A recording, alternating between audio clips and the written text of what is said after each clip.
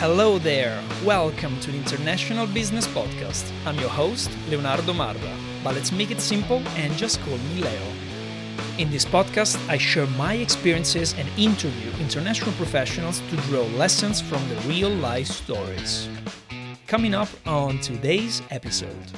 So recruitment, it is indeed a tough job, especially when you headhunt someone who's senior and has been with a multinational or big company for like decades. But that is how senior recruitment consultants make their filthy rich executive placement.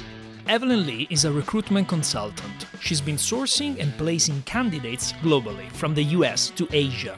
Due to the outbreak of coronavirus, her plan of moving to Singapore has been suspended, and now she's working with a Chinese company, helping its overseas expansion. You can find more information about Evelyn in the show description, including her LinkedIn profile. Now, let's jump into it. Hi, Evelyn. I'm glad to have you on. Welcome to the show. How's it going? Hey, Leo. I'm doing well. Just a little bit changes in life, but it doesn't kill everything. So, yeah, thanks for having me. Let's get straight to it, Evelyn. Recruitment must be heavily affected by COVID-19, no question about it. Mm-hmm. Tell us more about how to manage expectations and changes during this global crisis. As I'm a recruiter, I manage both sides of candidates and clients. I would like to share a little bit of what I'm thinking about to manage the expectation of my clients. So I actually tell almost my clients that the recruitment cycle currently is actually getting either longer or shorter. So the longer cycle means due to the travel bans around the globe and also the economic crisis, it adds more uncertainties and the risks for a candidate to make decisions of changing jobs. The candidates would either request more ridiculous items on the offers or contracts, like higher base salary, crazy guarantee bonus, sign-on bonus, no probation, unlimited contract, longer notice periods of 6 months or more, etc. Or it takes ages to eventually get them on board. So that could be really, really long, like maybe 1 year or something. But in another way, the shorter circle means that this kind of crisis has huge impact on the international trades and business. And a lot of companies, no matter they are big multinational giants or small startups, I think they're on the process or already done some global layoff, which means some candidates who has very good expertise or skill sets or some experience that the clients would like are re-available to the market, and they are very easy to recruit. Even you can offer them some lower salary within your budget. So in general, due to the unexpected changes, it's actually a good chance for me to educate my clients that they should not freeze the headcount, but to keep interviewing candidates as busy as they were used to do in these peak recruitment seasons, because I think that's the best way to get great candidates to be on board with lower budgets, and also a smart way to protect themselves of losing talents when everything's back to normal. I would like to know who your targeted candidates are and what is your winning approach method to place them. So there are two directions for my industry focus. One is healthcare related, which is pharmaceutical, medical devices, biotech, life science, hospitals, and etc. The other is automotive related, which could be OEM, aftermarket, self-driven, etc. The candidates I'm speaking with are middle to senior level sales and marketing functions, and they are also coming from corporate strategy, business development, government affairs, public regulations, product management, etc. That's a really interesting question about my winning approach. I would like to put it in these two ways. And for candidate side, I'm always giving them tips and feedbacks along the whole recruitment process, just to help them prepare a little bit better. Each step, each interview is like I'm just like a family tutor to help the students on their study and exams. To give you an example, I always text or call my candidates every time they finish their interviews with my clients. I ask them how they feel and how they know about this opportunity, this position, this company, any changes occur on your expectations? Are you able to do the job, or are you willing to take the job? But most importantly, I do ask them every time, what did you talk about with the interviewer? And what question did the interviewer ask you, and how did you answer that? I think that is kind of cheeky, but also valuable for me first to understand what my clients really cares about, and also how my client to assess the candidates, which they don't usually tell us recruiters. So I could use the same questions during my first round screening on candidate search, and I know better in which way how I could present my candidate more precisely to my clients to convince them to interview the candidates. And secondly, this helped me to help other candidates to prepare themselves a little bit more sharp or targeted when meeting a client. For example, the interviewer is quite sharp. He doesn't want to waste time, so you better get straightforward to the point of what is related to these positions instead of go through all your backgrounds one by one in 10 minutes.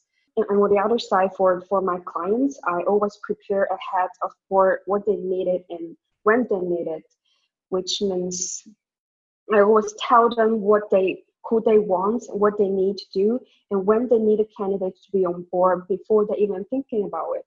Like, for example, some clients are fascinated about me knowing their business and recruitment pain points during the very general catch-up of our client meetings, which we normally only meet each other to understand ourselves a little bit better and pitch our service to them. But for me, I would prefer to present my clients with some start candidates or benchmark CV just for their potential new business recruitment. Or maybe, for example, the pharmaceutical company, they have a new drug which is still in pipeline, but I could present them some good candidates coming from other, like the competitors. So that adds me good credit at the start of the game.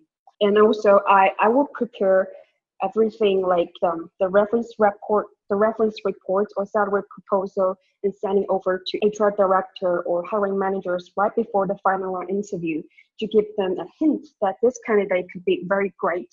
So I can push them to make the decision a little bit quicker. But this sounds probably a little bit aggressive and probably doesn't work for any clients. What I'm just trying to say is it works if it's urgent hiring and you can't miss the opportunity to have this candidate. You really know your stuff. And I think that was a very insightful answer. Lots going on behind, the job of a recruiter. And you are an international professional with experience across China, but also Europe and the US. So what insights can you provide about the, let's say, international recruitment industry? My insights for employers would be, you will never find the best candidates on the market, but only the best available fit. Let me put it this way. We should focus on assessing the skill sets, but not only about the experience, especially you need an international talent. I have a client, it's a Chinese company. They've been looking for a product director in the US for like almost 6 months. They want a candidate to be speaking Chinese and have exactly the same product management experiences in data solution platform. Good luck with that. Yeah, I think that is a little bit too tricky and so they came to me with this requirement and the same job description. I told them it's impossible if you want this candidate to be on board in April because they have the products to be launched in April. So I told them, if you need this candidate to be on board before your product launch, we'll have to change the requirement slightly. Like, I would recommend you to not focusing on like the 15 years of product management and how many years of blah, blah, blah, but only to focusing on what skill set do you need on these candidates. And it could be coming from other industry or other company other than your targeted company. So, and also I told them, if you cannot find a Chinese candidate on this position, maybe we can find a local American candidate who is like product director level, but maybe we can recruit another like them. after this episode is published, because maybe that candidate will listen to this episode, please let me know, and I think I'm entitled to a 0.5% of your bonus. Yeah, maybe. Thank you, Evelyn. So the job market is in turmoil, and unfortunately many people are losing their job. I believe the audience will find the advice from an experienced recruiter such as you to be very valuable. What should people do right now? First of all, I would suggest that those candidates to connect with recruiters, just to keep posted about the recruitment markets and also practice their interview skills. Because I always believe whenever you interview well, you negotiate little. So every step along the recruitment process either add more bargaining power for you at the offer stage, or you will be in a very uncomfortable or passive situation. So you choose. And second one, I will suggest them to review their career path and to think about what is their unique selling points. Make yourself busy with whatever you always wanted to do but never get a chance because of work. And you're gonna understand that losing job is very normal in our career life. It will just happen to anyone and it's not fully relevant to your ability. So I've seen too many people facing this and conquering this as well. So um, try to think positive, keep your mind sharp, keep your mind healthy. It is already good enough for you can do. I just came up with another question to Evelyn. Okay. People that are happy in their current position, should still they contact with recruiters just to be up to date with the recruitment industry, or just to create a possibility for the future? I mean, should they still get in touch with people such as you? Definitely, yes. So it is not just about the job itself, but also your connection on the market.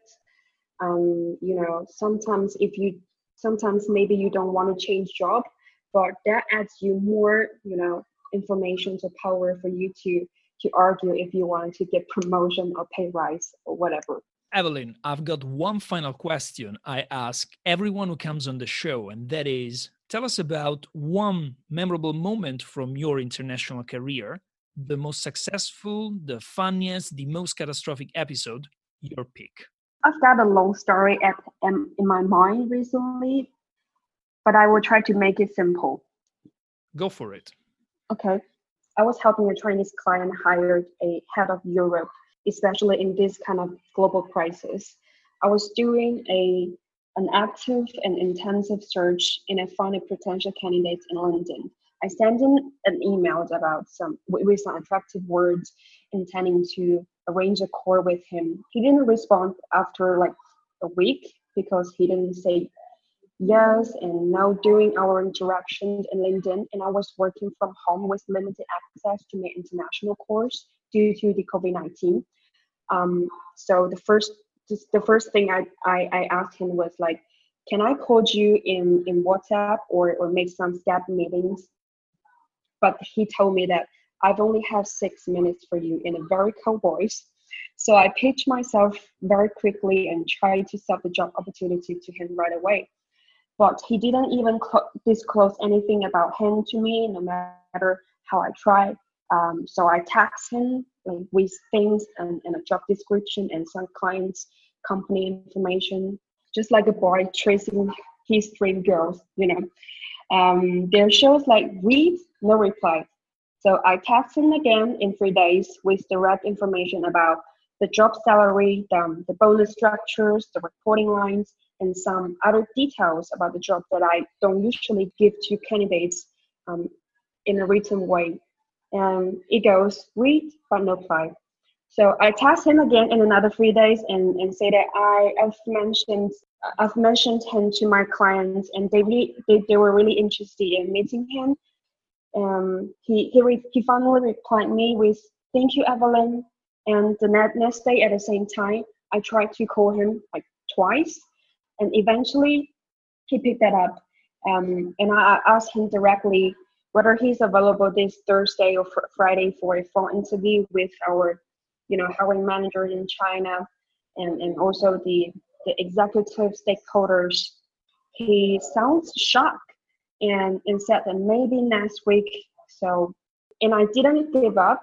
I told him that we plan to invite him to meet a China CEO and president and also the investors in China next week. So probably we better do it this Friday. And I just asked him right away, how about 11 a.m.? Eventually, there is a lot of story details between the process, but he passed all 4 interviews, and we gave him the job offers. He accepted, and he's going to join the company probably in 4 months. So looking back to this story, what I'm trying to say it is this story has taught me to never give up on the executive search, even though they are cold from the start, but there's always hope for us recruiters to get the deal done. Because by the end of the day, I called him to discuss the offer, and I asked him, what attracts you most about this job offer? He told me that it is actually you. It is actually you that pushes me along the way to get me to think about, to push me to think out of course, to push me out of my comfort zone. And he's been with the company for like maybe 20 years. And it really, and he thanked me to do that. And I take that as a compliment. So recruitment, it is indeed a tough job, especially when you headhunt someone who is senior and has been with a multinational or big company for like decades. But that is how senior recruitment consultants make their filthy rich executive placements. So this placement will contribute around like 60,000 euro revenue for my performance. So I think that's kind of memorable for me recently. Awesome, Evelyn. Never give up. Yeah. So before we go, who should connect with you, Evelyn? You know, as a recruiter, I'm ready to speak with candidates from commercial functions like sales, marketing, communication, strategy, operation, etc. And also the clients that they're interested in recruiting people internationally. I am ready to help. But meanwhile, I'm also open to recruiters who might be interested in my background and wanting to relocate me to other countries. Evelyn, I want to thank you for your insights. Thank you for joining us on the International Business Podcast. No problem. It's a pleasure. Subscribe today to listen to more international stories. Do not forget to connect with me on LinkedIn. I'll speak with you again on the next episode.